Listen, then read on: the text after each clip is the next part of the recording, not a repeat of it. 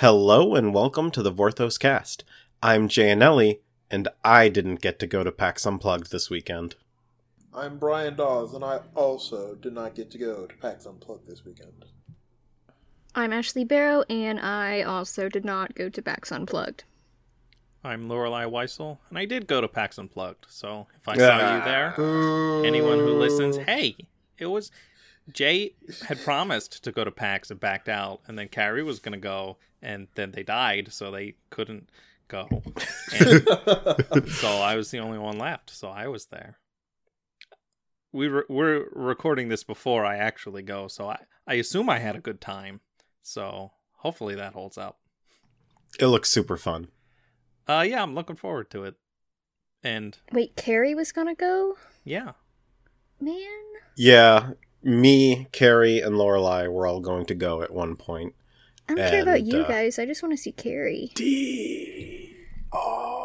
Burn. Oof. Anyway, if you're one of our patrons and you got to meet Lorelei this weekend, I hope you had an extra good time. And if you're not one of our patrons, I hope Lorelei didn't give you the time of day. No, I don't mean that. If you're not one of our patrons, you can always sign up on Patreon at patreon.com/thevorthoscast. We have 2 tiers for everybody, and we are currently workshopping a 3rd tier for some special stuff, so keep an eye out for that. We've got some cool ideas. I'm very excited for the future of our Patreon experience for all y'all listeners out there. So let's talk about news this past week. So the one big bit of news is our good friend Mike Linneman posted over at Cool Stuff Inc. a article about an artist boycott. Yeah, so if you've been following the general Vorthos zeitgeist for the past year, you may have noticed a topic that kind of undulated in and out of discussion, which was artist compensation at Grand Prix events. Going to be called Magic Fests next year. It's still a dumb name. Artists don't get paid to be at Grand Prix. They get a free table and then they can buy some more table space. They don't always get hotel help. Sometimes it's just a reserved block to ensure they have a room that they still have to pay for themselves. They don't really have a structured block of time for them to go get lunch and have someone watch their booth. A lot of artists are kind of fed up with that treatment and are boycotting attending future Magic Fest events next year until Channel Fireball starts treating them more like guests of honor instead of vendors, because they're not really vendors. Artists' business is painting or illustrating art for Magic, not selling their wares at Grand Prix. The other problem is Channel Fireball uses the artists who are going to be attending a GP as part of the promotion for the GP without compensating the artists. So there's a number of Magic artists who have signed this boycott. I think it's almost 30 at this point. Yeah, there have been more everyday kind of joining as the artist community discusses this among themselves. And so if Channel Fireball wants artists showing up to its GPs to enhance the GP experience and be something they can market, they need to start treating them that way, both structurally and financially. The other problem is that nobody has any idea what Magic Fest events are supposed to be. Are they tournaments? Or are they sci-fi fantasy conventions? Because those two things are run very differently. And right now, Channel Fireball is running them like tournaments while trying to brand and market them as conventions. And they're not conventions. If you want artists to continue doing good work for Magic and continue engaging with community and doing things like signing cards and selling prints and all the other cool stuff that goes along with having artists at GPs, which is a huge draw for a lot of people who wouldn't go to GPs if artists weren't there. Help support the boycott, help support artists, and Tip them, please. Most artists go to Grand Prix events at a loss. As a young freelance artist, I'm totally on the artist side, even if it's not a monetary loss for these. And I don't know all the backstage stuff, but I'm going to assume that it is. It's also a huge time loss, which when you are a freelance artist, that is a big deal, because that is time that you could be working. Also, as someone who has gone to sci-fi conventions since middle school, I want it to be run like a sci-fi convention. Those are fun and would get me traveling farther to go to GPs, because right now I only go to local ones. And there's something to be said for the fact that if we want them to be conventions, maybe Channel Fireball should broach the idea of maybe it's worth it just to charge a basic cover fee for people to get in. And I know a lot of people won't like this idea, but Grand Prix they're getting to the point where they are mini conventions, that even if it's not something exorbitant like something like Dragon Con or SDCC or something like that, maybe $5 for somebody entering and they get a promo, like Wizards can do something to help this. And you get something for showing up, but something that's relatively cheap. It doesn't have to be like the Grand Prix promo. It can be like some random rare or uncommon or common that's playable in some eternal format. I could see myself paying that amount to go to a GP to hang out or go to a vendor to get vendor prices or something like that, if the artist can get something out of it and continue engaging with the community. And heck, I think one thing I want to mention there is if they charge that overhead or that entrance fee, just block off some casual play space, because all the people who are going to hang out with friends or to play between rounds are constantly getting kicked out of wherever they happen to sit down to play. I think a lot of us who go for the more social interactions would be perfectly fine with a $5 fee if we had a reserved space and didn't get kicked every hour. You know what conventions have that a GP doesn't have, and, and conventions charge, and why I'm fine for it, is that conventions have other events going on. Like, they've got guest speakers and panels, and they've got photo ops and other stuff that I would love to have at, like, a Magic convention. Have you done, like, an artist's alley at a convention? Mm-hmm. Yes, it was very expensive. Yeah, so... It was so much work. So I have a lot of friends who are illustrators, and it is, even if you're not laying out for the table, you're laying out for, like, 3 to 4 nights of hotel stay. You're laying out for, like, 3 meals a day plus snacks. You're laying out for the prep of all the materials. So maybe some artists can show up and just do commissions all day long, but a lot of people, they got to show up with prints and other swag, so they've got to put all the money into that. And not everyone knows how expensive printing is. Right, and then there's travel to and from. So that's at least an extra day. And don't forget the loss of a whole weekend. Right, so if you're talking Thursday through Sunday, you've just lost 4 potential work days for, all the other commissions that are actually paying the bills. And that's the loss of all those 4 days. Hopefully you break even. It's not really feasible. That's why I stopped doing, and I'm just, I'm 23, so I'm really small time. But even doing small time cons, I have never not lost money, even selling stuff all day, just from how expensive it is. Yeah. So that's why I don't do it anymore, because, I'm not doing Magic art, so I imagine they make a little more money than I do, but, I know from experience, even if you are making money, it's really a big time and money investment. For real. So one last thing that you mentioned, Brian, was having a unique GP promo, just a general thing. There is a convention promo this year, labeled specifically as a convention promo. It's Death Baron, which was reprinted in Core 2019. They gave them out at GP Vegas earlier this year. So that is actually a style of promo that Wizards has already printed. That idea isn't that far-fetched because it's literally already happening. So speaking of these tournaments as conventions, let's talk about SCG Con. I made fun of SCG a lot earlier this year because their convention was basically just a glorified tournament. But this year they have definitely made strides. One of the things I really like is they have a variant cover of Chandra No. 1 by Victor Adama Minguez. It looks amazing. It's fantastic. Victor's one of my favorite Magic artists. There's a certain elf that I think people might be interested in seeing on that cover too. I might have made myself seem like I'm such a hater from how much I didn't like the last cover we talked about, so I will clear the record here and say I love this cover, and I don't have any complaints about it yet. It's gorgeous. It's definitely the caliber of cover I'd like to see on these. In the old IDW comics, a lot of the covers were done by Magic artists the covers doubled as promo art. So seeing Magic artists doing these covers again, they know the characters, they want to do these cooler compositions. I like seeing this kind of thing. So that's very cool. And by the way, that elf Lorelei was talking about is Nissa. Nissa is on the cover, along with Jace, Liliana, and what looks to be Gideon in what appears to be a Ravnica background. So we'll see. This upcoming Friday is the release of Ultimate Masters.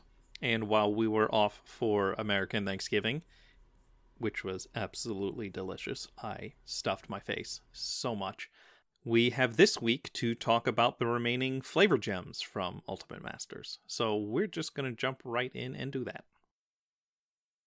So the first one is one I claimed here. It is Sigil of the New Dawn.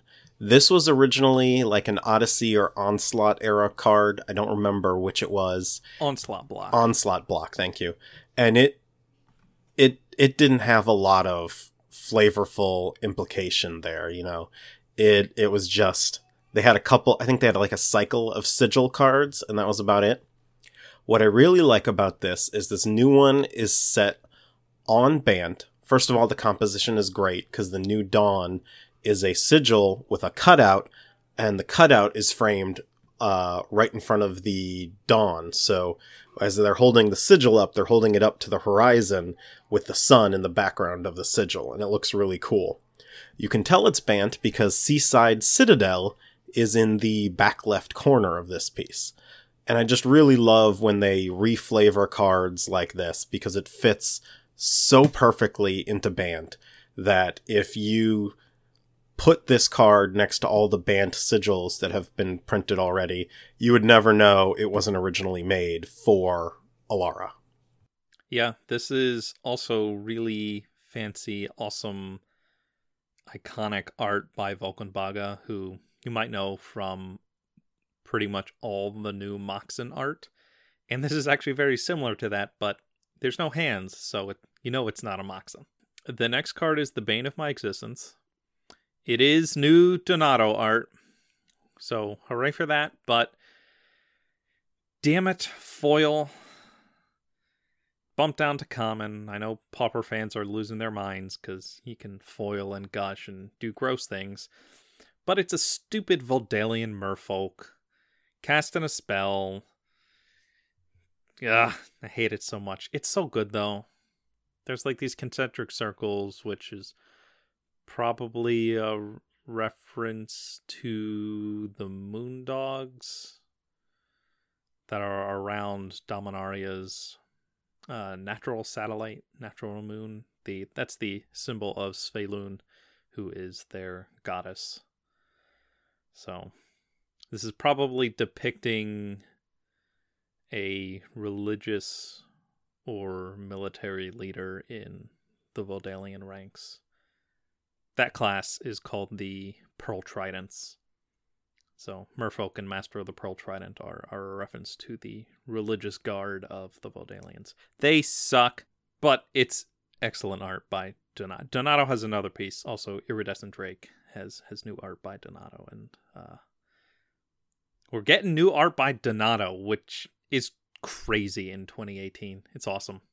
If you love art, it's very exciting. If you love art and love some newer Magic artists, another fan favorite card, Frantic Search, has new art. This piece by Mitchell Malloy. Mitchell has a lot of intimate knowledge of Magic history, and this piece depicts a student at Talaria West frantically searching through their dorm room filled with books and objects and whatnot.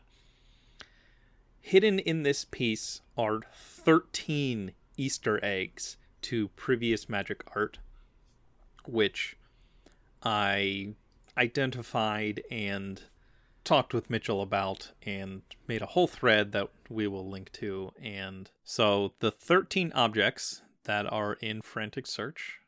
First, my personal, one of my favorite cards in Magic, Sarpedian Empires Volume 7. Book of Wrass, Cogworker's Puzzle Knot, Decoction Module, Icy Manipulator, Spellbook, Sensei's Divining Top, Ether Vial, a reference to the original art on Frantic Search, the Grimoire of the Dead, Charm School from Unglued, Walking Archive, Artificer's Assistant. That's 13 pieces of Magic art. So if you want to test for yourself and look at the art and see if you can find all 13, go for it. If not, like I said, we're going to link my thread, and I've highlighted where all 13 of those pieces actually appear in the art. It's so cool. I love that Mitchell did that. Totally unplanned from the art description. Kelly Diggs wrote the description and just said, Talaria West. And Mitchell said, haha, Easter eggs. So that's always cool. Another fan favorite card that got new art is Unstable Mutation. It's a powerful aura from the beginning of the game, but this piece is neat because this hulking brute's arm has transformed into octopus tentacles, which is pretty awesome and badass and sea monstery, and I love it. Merit Lage. It's not Merit Lage, but it is art by Slavomir Maniac, so that's pretty cool. It's not Merit Lage. It's never Merit Lage. So Magic Twitter says it's Merit Lage. The Magic Twitter is wrong, and I called them out on it, and Jay called them out on it. Thank you, Magic community team, to whoever runs the Twitter account for making that tweet last week. We appreciate that at least one person inside Wizards finds our It's Never Merit Lage catchphrase amusing enough to put in your tweet about the tokens of this set. That was cute. Thank you. A card no one expected to get new art was Offalsnout, an Evoke Elemental from Lorwyn block. And it's just the cutest damned thing ever. The elementals of Lorwyn are these composites of animals, and this one has a pig head with a bunch of stalked, like, snail eyes, some scrabbly spider legs, and, like, this big hulking grub body. And it's roaring and drooling and digging for truffles and stuff, and it's so cute. I love it. It looks like if a beholder and a centipede had a little baby. Yeah, it's adorable. Ashley, I know you like pigs, and Yeah, I love it. I was actually looking at it before y'all mentioned this, and now I'm just lost in his eyes. it's so good. This is Lars Grant West who illustrated this one. I don't know why this has new art. Like, the only reason I can think is that someone who was art directing for the set said, hey, I think this card has a really funky, cute creature on it. Let's make it even better. And that's what they did. Well, a whole lot of the Lorwyn cards got new art that I wouldn't have expected. Yeah, that's true. Which is awesome, because I love anything on Lorwyn. Has one of my favorite looks, because I love the fairy tale look, and also the weirdness of little creatures like this. The next new art is on Spoils of the Vault, which originally is from Mirrodin and features some Nim in the Mephidros. This new art is kind of Kaladeshi, which is what the gut instinct was when we looked at the helmet that this corpse is holding. It's very intricate gold filigree, which is fitting with the Kaladesh style, but if you look at the rest of the card, the corpse isn't wearing Kaladeshi clothing. If they were, there would be more intricate metalwork in their garb. If you look at the door in the stairwell in the background, it's just kind of a generic European-style door. None of the environment is Kaladeshi. It would be more ornate. So it's still, the helmet here evokes that fancy treasure intricacy, but is very clearly not Kaladesh, and is probably just a generic plain art description. If it was intended to be Kaladesh, it would have been very obvious that it is Kaladesh. So, for example, Sigil the New Dawn is very clearly set on Bant. That was probably in the art description, and probably intentionally written in a way to have the Seaside Citadel or some other direct reference to Bant landscape or architecture or iconography in that piece. So, Spoils of the Vault isn't actually anything specific, even though part of it looks like it might be. I just wanted to call this one out because not all new art is some cute reference to another plane. Some new art is just generic, neat-looking art. And speaking of cards getting new art for non-plane specific worlds, Lava Spike, the arcane burn spell from Kamigawa, got reprinted. This time actually showing a spike of cooling lava. It's so punny! And yes, this card also has new flavor text, which reads, "It's not the most subtle incantation, but it gets the point across." Yes! Get it? Because it's a spike that is pointy and is stabbing this person in the face. It's great. It's so punny. Puns are great. I love puns. So the next card we want to talk about is Gamble, which features a fan favorite goblin from the plane of Ixalan. That character is Breeches, the gunner of the belligerent. Breeches is known for debt and ale and cards as his motto, a very millennial relevant character. So this new card features an Ixalan goblin, which we assume, because of the flavor text, is Breeches digging through some treasure.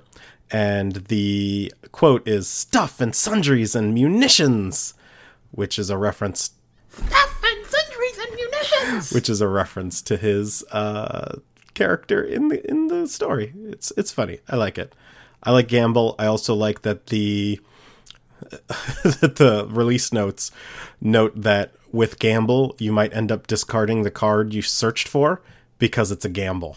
The release notes, Eli has been doing a fantastic job with those, and after Matt Tabak's reign as rules manager, it was hard to think that someone would bring as much sass as he did, and Eli has just continued the trend. They are both phenomenal people. I'm so glad to see that the really dry parts of Magic are enlivened so much by their senses of humor over the years. So the next card we want to talk about is Seismic Assault. So some quick background on this card. The original version was the Weatherlight fleeing from the Flowstone on Wrath. The Flowstone was kind of this liquidy stone. It could be pure stone at one point, but then like shift and transform, and it was almost like it had a mind of its own, and the Evankar of Wrath was the person most able to control it. So the original featured the Weatherlight and Peril that way. There was a updated art for the core sets that was just kind of a generic lava fist in the air. But the newest art is a lot of fun because it references the original art with the Weatherlight again. But this time it's the modern Weatherlight, which, if you're looking at the design, you can tell that. This is a really great use of the Weatherlight's 3D model to make that new Weatherlight look very consistent at every angle, because this isn't an angle we've seen the new one at yet. But the flavor text says, "In a war for survival, Dominaria itself became the weapon. The malice is gone, but the danger remains." And so it shows the Weatherlight flying through what appears to be a bunch of lava erupting out of the ground, maybe rocks and debris rocketing out, and it's kind of navigating lava through this rocks. minefield. Yeah, fair enough. And it's probably either Shiv or Bogarden, because those are the two places on Dominaria where you were likely to see something like this happen. Lots of like lava eruption. I'm also amused because Bogarden is where the Weatherlight was rebuilt, and then Shiv is where Jorah spends most of her time. So the two locations where this could be are the two most likely locations for Jorah and the Weatherlight to be anyway. So it doesn't really help us narrow it down at all. Can I add something? I think a lot of people don't know that artists use 3D models in their art a lot, either directly in the art or for reference, and it lets you do cool stuff like drawing a ship from different angles. Either, created a digital model, or a lot of artists actually use stuff like Lego and toys. And so I love anytime you know the behind the scenes stuff like that, because I also do that. I use Lego. It helps a lot, and you get to do cool stuff like spaceships. Yeah, this is a piece by Adam Paquette. Like Jay said, there is an existing 3D model that of the Weatherlight that they built for Dominaria, which artists have access to. Noah Bradley has notably been using a lot of 3D model in his recent work. His Kaladesh Invention piece of Cloudstone Curio was I believe the first where he utilized 3D modeling. And artists have been using 3D references of things since before computer 3D models, when a physical little creation of the 2D picture, like if they make it or sculpt it, that is called a maquette, your word of the day. And tons of magic artists do that, and it is very cool when you can see the actual maquette that they make, and that makes me very excited as an art nerd. The next card with new art is Golgari Grave Troll, because they reprinted basically the entire modern Dredge deck and Legacy Dredge deck. Like, if you want to get into Dredge, this is a set for you. But Grave Troll is here, and I only wanted to highlight it because this card is not a zombie, as most graveyard affiliated cards tend to be. It is a mono green skeleton. Troll. Well, yes, it is a troll, but it is a troll skeleton and not a zombie, not a troll zombie. And it's kind of hard to tell in the original art, but this new art makes it very clear that it's a sack of bones with some plants growing in it. So there's no mistaking that it is not a zombie. And I appreciate that, because if you're going to update art on a card like this, make it clear what creatures types it is. The next card with new art is Kodama's Reach, which, despite being a sorcery, is illustrated by noted landscape artist John Avon, who has been illustrating lands in Magic forever. He's predominantly a landscape artist for Magic, and that's pretty fitting for this piece. Kodama is a forest kami on Kamigawa, so you see his big arm reaching out of the forest, but his arm itself, if you look closely, is covered with a bunch of scale trees. It's a gigantic arm. The kami are frighteningly big and powerful, often. I hate it when you're playing Commander with someone and you draw lands and you're like, but I feel like John Avon. And they're like, what? Because I'm drawing lands. And they're like, I don't get it. Speaking of neat references for Magic art, Verdant Eidolon is reprinted with new art from the unstoppable Howard Lyon, and the creature art for this card is modeled on his wife. So that's very wholesome and very nice and touching. You know, artists use models all the time. It's always sweet when it's their spouse or their mom or their dog. You know how everyone was worried that the box toppers revealed the spicy cards in the set? And then the first day of previews happened, and people were like, oh my god, Ultimate Masters actually looks amazing. It's a shame that the day 2 of previews is not going to have anything good left. And then day 2 of previews came around, and people were like, oh my god, Ultimate Masters is amazing. This sucks when we get the full spoiler tomorrow, and there's like no more good cards left. And then the full spoiler comes out, and nobody told us that Seb McKinnon had new art in this set. Art for Vengeful Rebirth. Holy crap. Seb is just unchained here. So the card returns a card from your graveyard to your hand, and then if it's a non-land, it deals damage equal to its CMC to something. So Kelly Diggs had a thread about this, which we will include. he wasn't sure how this piece was supposed to look. So he put forth an idea and said, like, look, Seb, you're amazing. You know what you're doing. Here's my idea. Let's iterate, do some sketches. If you think there's something that works better, go for it. So Seb did and crushed it. And you have this woman regrowing from this skull, and like it's vines and then flowers, and everything is mirrored but also reversed, and it deals damage, so she has this like bright orange sword. And don't forget that it's a red-green card. One side is red and one side is green. Just little things like that. Like the simple things like that make me very, very happy. Everyone's favorite little hexproof creature, or least favorite if you happen to be on the other side of the Boggles deck, is Slippery Boggle, which has new art by Jesper Ising, who just little weird, whimsical fairy tale stuff is his jam. He also has the new Bitter Blossom art that we talked about in an older episode. Boggle here is swallowing a fish because it's a little swamp creature. But what I really wanted to highlight is the flavor text here, which is also new. And this, you know, very near and dear to our hearts on this podcast is pronouncing fantasy words. And this card has a long history of people not knowing if it's pronounced Boggle or Bogle. So we have flavor text that makes fun of that. So it says Ogle the Boggle or Ogle the Bogle or Goggle the Boggle. Doesn't matter. You weren't going to catch it anyway. Which is both a reference to its weirdly spelled and pronounced name and the fact that it has hexproof. And that's just adorable. It's so good. I love when a good card comes together. So the next card is Phyrexian Altar. And I really love this card because it's like a reference of a reference at this point, where this one's deep.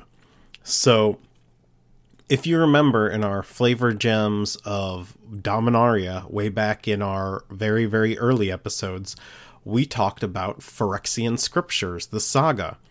Well, you remember Phyrexian Scriptures was the side of a Phyrexian altar, and it had in Phyrexian the flavor text for the original Dark Ritual, which is where the name Phyrexian Scriptures came from.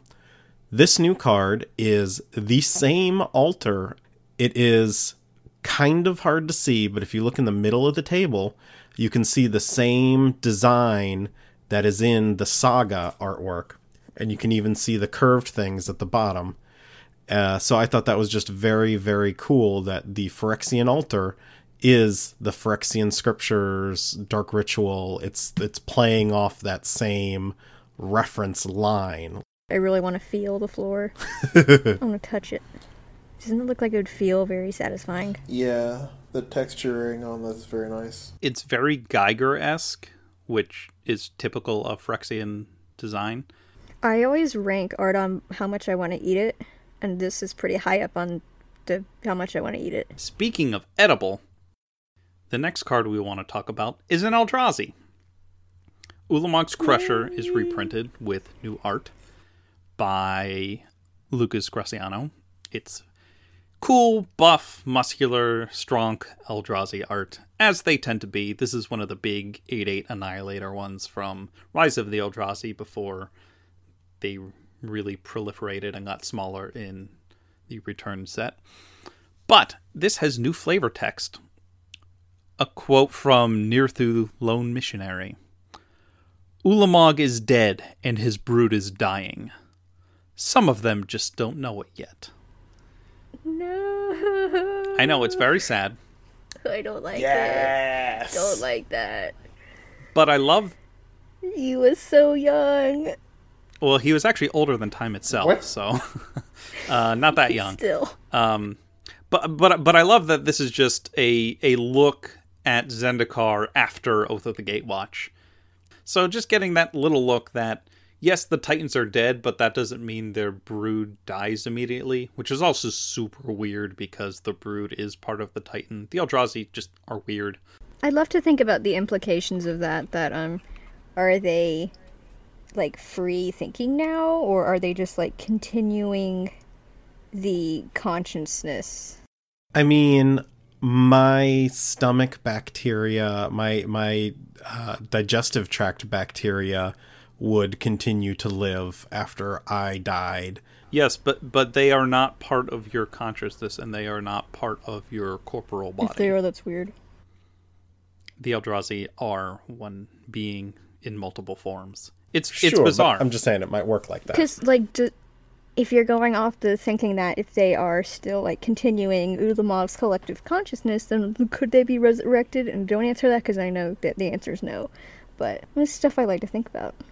Ugin was not sure that they were, like, done. I don't want them to be. We'll see. So, Phyrexian Tower is a very cool looking card here that I like to think has a very cool flavor implication. So bear with me here for a second. Lorelai's going to yell at me. I absolutely am. But Phyrexian Tower is not set on Phyrexia. Phyrexia isn't known for its trees, which are very clearly in the image here. This is in something set on Urborg. Everything in the art points to that. On Urborg, we know that the Predator crashed. And based on the full Dominaria key art, we see the crashed Predator in the background. It's kind of split in half. The backside is going at a 45-degree angle, where the prow of the ship is facing almost straight up.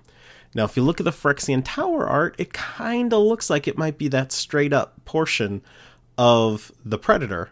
So, in my mind, I like to think that this isn't just some random Phyrexian Tower, but this is a crashed piece of the Predator that has ended up looking like a tower, and the people of Dominaria have forgotten what its original use was and have used it as a tower, or monsters have used it as a tower, whatever. And that is why it's legendary rather than it being some random tower. All right, Lorelai, go for it. Okay, but did you read the new flavor text quote from Karn?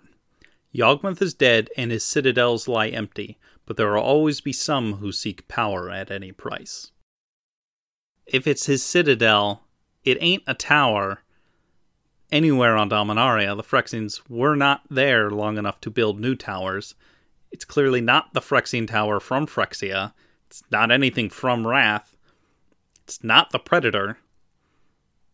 Predator, like, exploded and crashed, and we saw its wreckage in that key art, and was never referenced anywhere in Dominaria, which it probably would have been, because that set was chock full of references.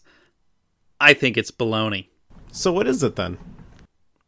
It's just a reimagining of some tower on Phyrexia, possibly on another Phyrexian plane.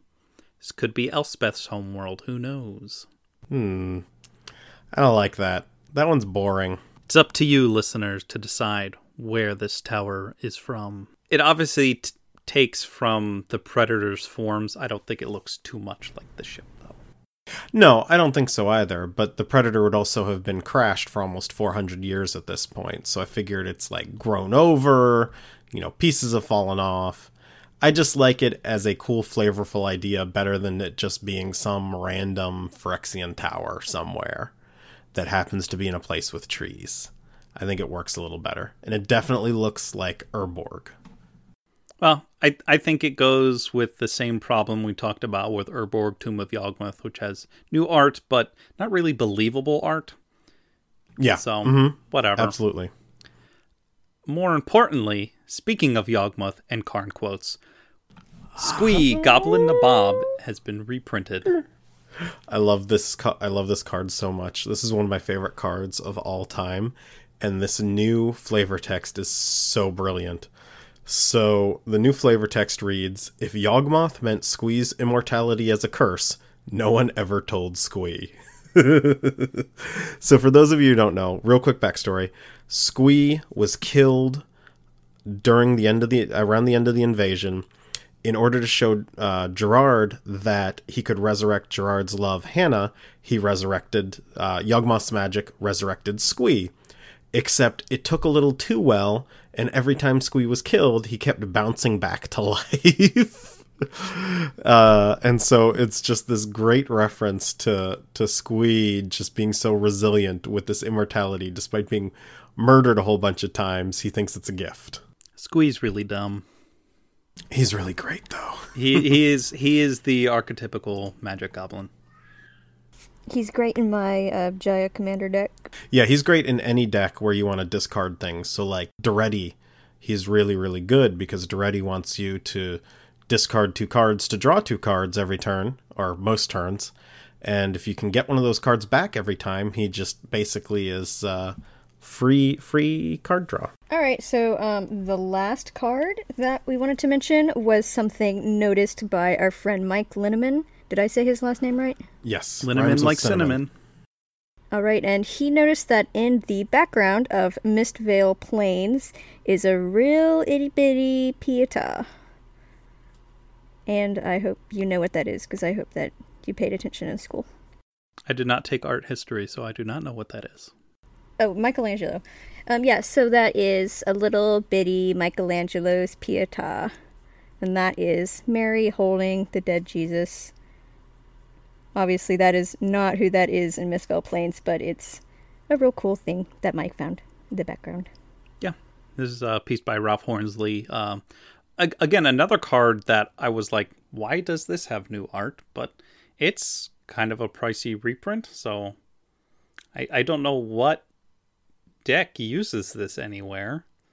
I am not that keyed in, but like the art's great. It's really ethereal and kind of creepy, but not Shadowmoor creepy, like just ruined statues in a field creepy. Yeah, the other art was like almost impossible to tell what was going on. It was very much missed. It was not great.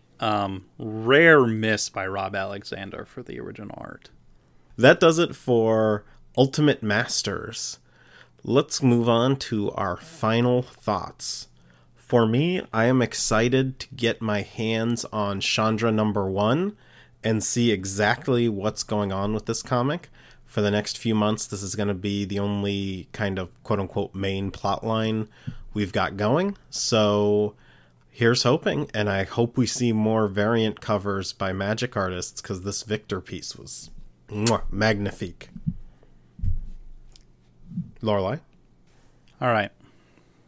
Put on your tinfoil hats, because I'm about to say some cursed things that no one should ever expect to have ever come out of my mouth. Starts with my Ojutai Soul of Winter Commander deck, which has a large snow theme in it. Obviously, he's the Soul of Winter. Recently, I've been thinking, I don't have an Esper deck, and Chilled to Death is a really neat kill spell from Cold Snap that kills a non-snow creature. It's very thematic. If I add black to this, can I make an Esper snow deck? And it turns out there is a commander who perfectly fits that theme, Zur the Enchanter. Zur was a crazy evil wizard looking for immortality during the Ice Age, and had a bunch of followers and led this attack on Kjeldor, and meditated out in the ice. And so I figure, that's cool. But, you know, I'm a Vorthos. I want to trick things out with as much Vorthos stuff as possible, and I don't know a whole lot about Zur. So I went digging. His wiki page does a terrible job citing. A thing it said caught my eye. That during the Flood Age that ended the Ice Age shortly after the World Spell, a lot of his followers were admitted back into Kjeldor during the formation of the nation of New Argive. Although the statement on the wiki was a little ambiguous whether or not Zur joined them or not. It kind of implied that he came back to New Argive, and I'm like, why would you let a psycho like that back into your town after he led like a huge armed assault on your country? So I was like, okay, what is the reference for this? Because I need to read the primary source. Turns out the reference for that whole thing happening is a player's guide insert to one of the pre-con decks from Cold Snap. Cold Snap reprinted new art with Snowlands, so those precons are expensive to buy sealed, like $50. Oh, yeah. So I wasn't just going to like go out and find one of those just to get a little bit of lore info from an insert. So I put a shout out on Twitter, said, hey, anybody I know who has the insert from this deck that was printed like 10 years ago for the set that everyone hates, you know, if someone's got it, please shout at me. And within 20 minutes, one of my followers, shout out to Starch225 on Twitter, who said, hey, you know what? Is this the thing you're looking for? And voila, there it is, the insert. And it says specifically that Xur's followers definitely went back to New Argive, but it was kind of ambiguous whether or not Xur did, and I think implied more strongly that he did not. So, Xur never dies on screen. He's an exceptionally powerful wizard. So, on Dominaria, that means he can live literally centuries easily without like any super magical help. But he was also a wizard on a quest for immortality. And while he may not have found that specifically, he could have come close, and at least extended his life long enough to survive to modern-day Dominaria. So, me thinking, wow, Xur could still be out there. That's exciting. He's kind of a minor villain from Dominaria's history that we could ever see again. Like, that's cool. Or he could have just looked through his deck for the card Lich. A Lich actually costs 4, doesn't it? It's 4 black, the original one? I thought it was triple black. I'm pretty sure it's 4. No. It's getting crazier than this, Brian. You'll enjoy this. So, the day I was looking through all this Xur stuff was the day I was editing our last Pull from the Deep episode. That's our special short episodes of the Vorthos cast that you can get by supporting us on our highest Patreon tier. This last episode was all about Marit Lage. And I was thinking to myself in that episode, well, if Marit Lage is still frozen on Dominaria, which seems likely because we haven't heard anything from her on Dominaria since, which would probably be a big event because she's terrifying. So she's still frozen, and it's not the Ice Age anymore. She's probably frozen in one of the poles. And if there was a lot of literature in Terracier when Jodo was doing research on her, that means she was probably somewhere frozen somewhere near Terracier. Dominaria's north continent is called the Northlands, obviously. But it does have this peninsula that juts down near Terracier, at the time called Upper Videnth. So if Marit Lage is frozen anywhere on Dominaria, somewhere in the modern remains of Upper Videnth, which now has an island in the south and a kind of northwestern chunk of the peninsula that's still attached to the Northlands, that could very well be where Marit Lage is frozen. And if I'm Xur, and I'm fleeing the flooding of Terracier and have previously liked meditating in the cold, frosty wastelands, I might head north to Upper Videnth. And if I was a little unhinged and looking for immortality and trying to extend my life and trying to find lots of power, and I came across some eldritch monster frozen in the ice that already had a cult built up around her. And she is so beautiful. And she is so beautiful. I can't believe I'm saying this, but in the future, say it. If Wizards really wanted to, I laid it out right here. You have a very plausible, works in the canon way to have Xur be an acolyte of Marit Lage and bring them both back into Magic's story. You can't see it, but I'm dabbing right now. It's never Marit Lage, but it might be Xur. And that's my final thought. Ashley? Is that your final thought? No, my final thought is that, so a few weeks ago, I said that all I wanted was to find a drinking horn-shaped coffee thermos. I was like, this needs to exist. Well, I found one, and I have it, and it's in my hand right now. So I've got coffee in a drinking horn skull. So happy. That's just like the Vikings drank their coffee. Just like they did. Brian, final thoughts. I lost my final thought and your final thought. That is the madness of Marit Lage. You're just so happy I said that, aren't you? Yep. And if y'all listeners out there are happy that I said some very crazy and controversial things at the end of this episode, which I will probably regret saying in the future, and you would like to help support the podcast so that I might say more crazy and controversial things in the future, you can visit patreon.com/thevorthoscast and help support our show. Your donations keep us running, keep us producing new episodes every Monday. And everyone who donates can get access to our Discord server, where we have a thriving Vorthos community of people who love Magic story and Magic world building just as much as you do. We are discussing all sorts of new things. We've got potentially new story stuff coming out in December that is unattached to anything we know of. It's been teased and hinted, so if you want to get in on discussion for that in the upcoming weeks, also with the new Chandra comic, donate and support us today, and you can join us there. Thank you all for listening. This has been the Vorthos Cast.